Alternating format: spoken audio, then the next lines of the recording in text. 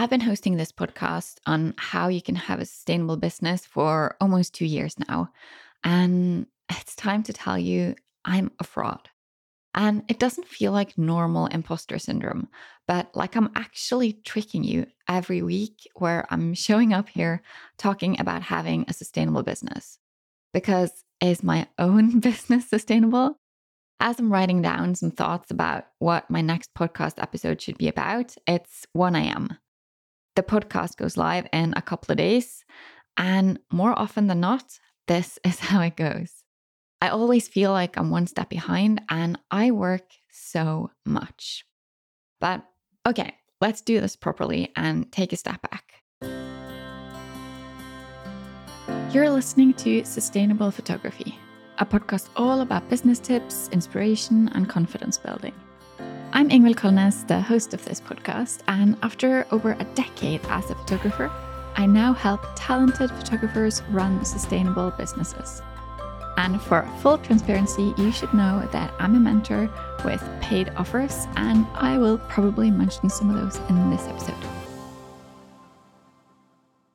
I've met so many photographers, coaches, and other professionals during these last 2 years, and I've learned so much about so many different kinds of topics. And one of my favorite parts is still asking them what their view of what a sustainable business is. And the interesting part is that every single person has a different opinion. And I'm pretty sure I've agreed with all of them because sustainability is so many things. One of the first episodes I recorded was about what my thoughts on sustainability and what it was all about. And back then, I was talking about taking time off and putting yourself first, being creatively fulfilled, and a few other things as well. And of course, I still agree with all of those. And along the way, I've learned so many new things as well, like outsourcing and automating, having systems, setting boundaries, changing and evolving, building your business around your life instead of the other way around. All of the things, basically. And last year, I did take several months almost off the business. And that was great. My business still thrived. But since I've been back, I just don't feel like I've been able to catch up. The routines I had before our camper van trip has just completely slipped away. And taking time off has felt pretty impossible. Even though, of course, I know it's possible, even though I talk about it on the podcast all the time, and I know that taking time off leads to more productivity and creativity, it's just that I've felt really trapped. And I've definitely been putting myself last these days, weeks, months, even. It's so unhealthy. Some days I feel like I don't have time to eat or breathe. I don't feel like I have the time to prioritize marketing, which means I don't. I don't do it. And even when I get inquiries, I don't feel like I have the capacity to reply or follow up or even think about doing the work right now. In the middle of all this, I'm still working on building my confidence and my mindset.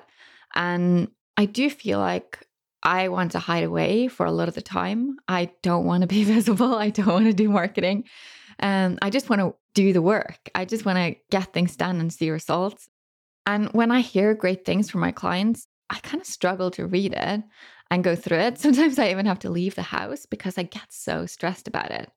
Because a part of me kind of thinks that it has nothing to do with me when someone books one of my clients' biggest package at a much higher price, or that it was just luck that their website immediately rose on Google ranking as soon as it was launched. Even though that's what I work on and think about 24/7. On a more positive side, though, I am working towards my goals every day, and I love my clients. They feel like friends, and I get so much joy from hearing how well they're doing, and feeling like I'm playing a part in their success is really great, even though sometimes it can be hard as well, especially when you're as involved as me. And I'm getting really good at setting boundaries, but I still have very far to go.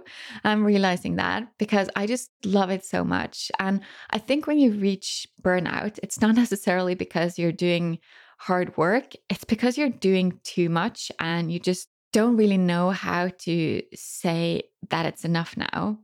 So, yeah, it's hard sometimes. In a way, I think that's why I want to say this and talk about it as well. Just to say that if you're feeling overwhelmed, you're not alone in that. It can be hard, and it doesn't mean that you can't work on it and get better. You can increase your prices, even though it's really scary, because I think everyone feels the same way. Because you can't know what's on the other side when you make a change.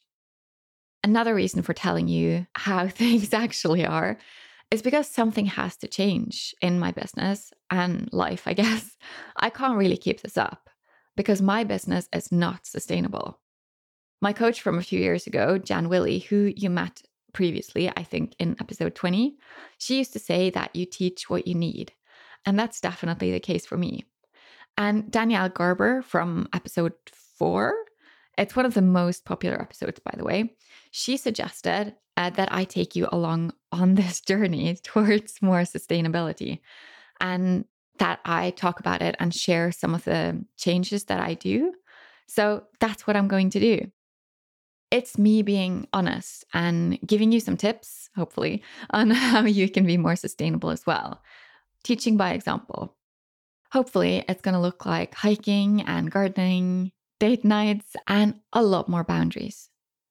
Does it mean that I'm going to stop working in the middle of the night? Probably not, because that's when I do my best work. And a huge thing that I believe is that we all have to have the business that most serve us and that we most enjoy. By the way, the online shop is now back on my website and you can go check it out because there might be something in there that can help you have a more sustainable and profitable business as well. You'll find the link in the show notes, or you can go to ingvildkolnes.com and find the shop there. You just listened to an episode of Sustainable Photography. Please share this episode with a photographer you care about.